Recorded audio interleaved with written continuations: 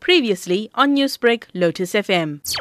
The charges of inquest, attempted murder, possession of unlicensed firearm and ammunition are being investigated by Sydney Police after an incident that took place on Saturday night at 10:30, where a Metro Police officer was travelling in a taxi when an argument ensued between two passengers. And the police officers intervened and tried to calm both parties, and the taxi was brought to a halt by the driver, and the fighting occupants alighted. And the suspect threw a firearm and pointed towards an unknown man, and the police officer played himself on duty and ordered the suspect to lower his firearm. And the suspect cocked the firearm and it jammed while pointing towards the officer, and the police officer drew his state-issued firearm and fired a shot, wounding the suspect to the chest, shoulder and abdomen.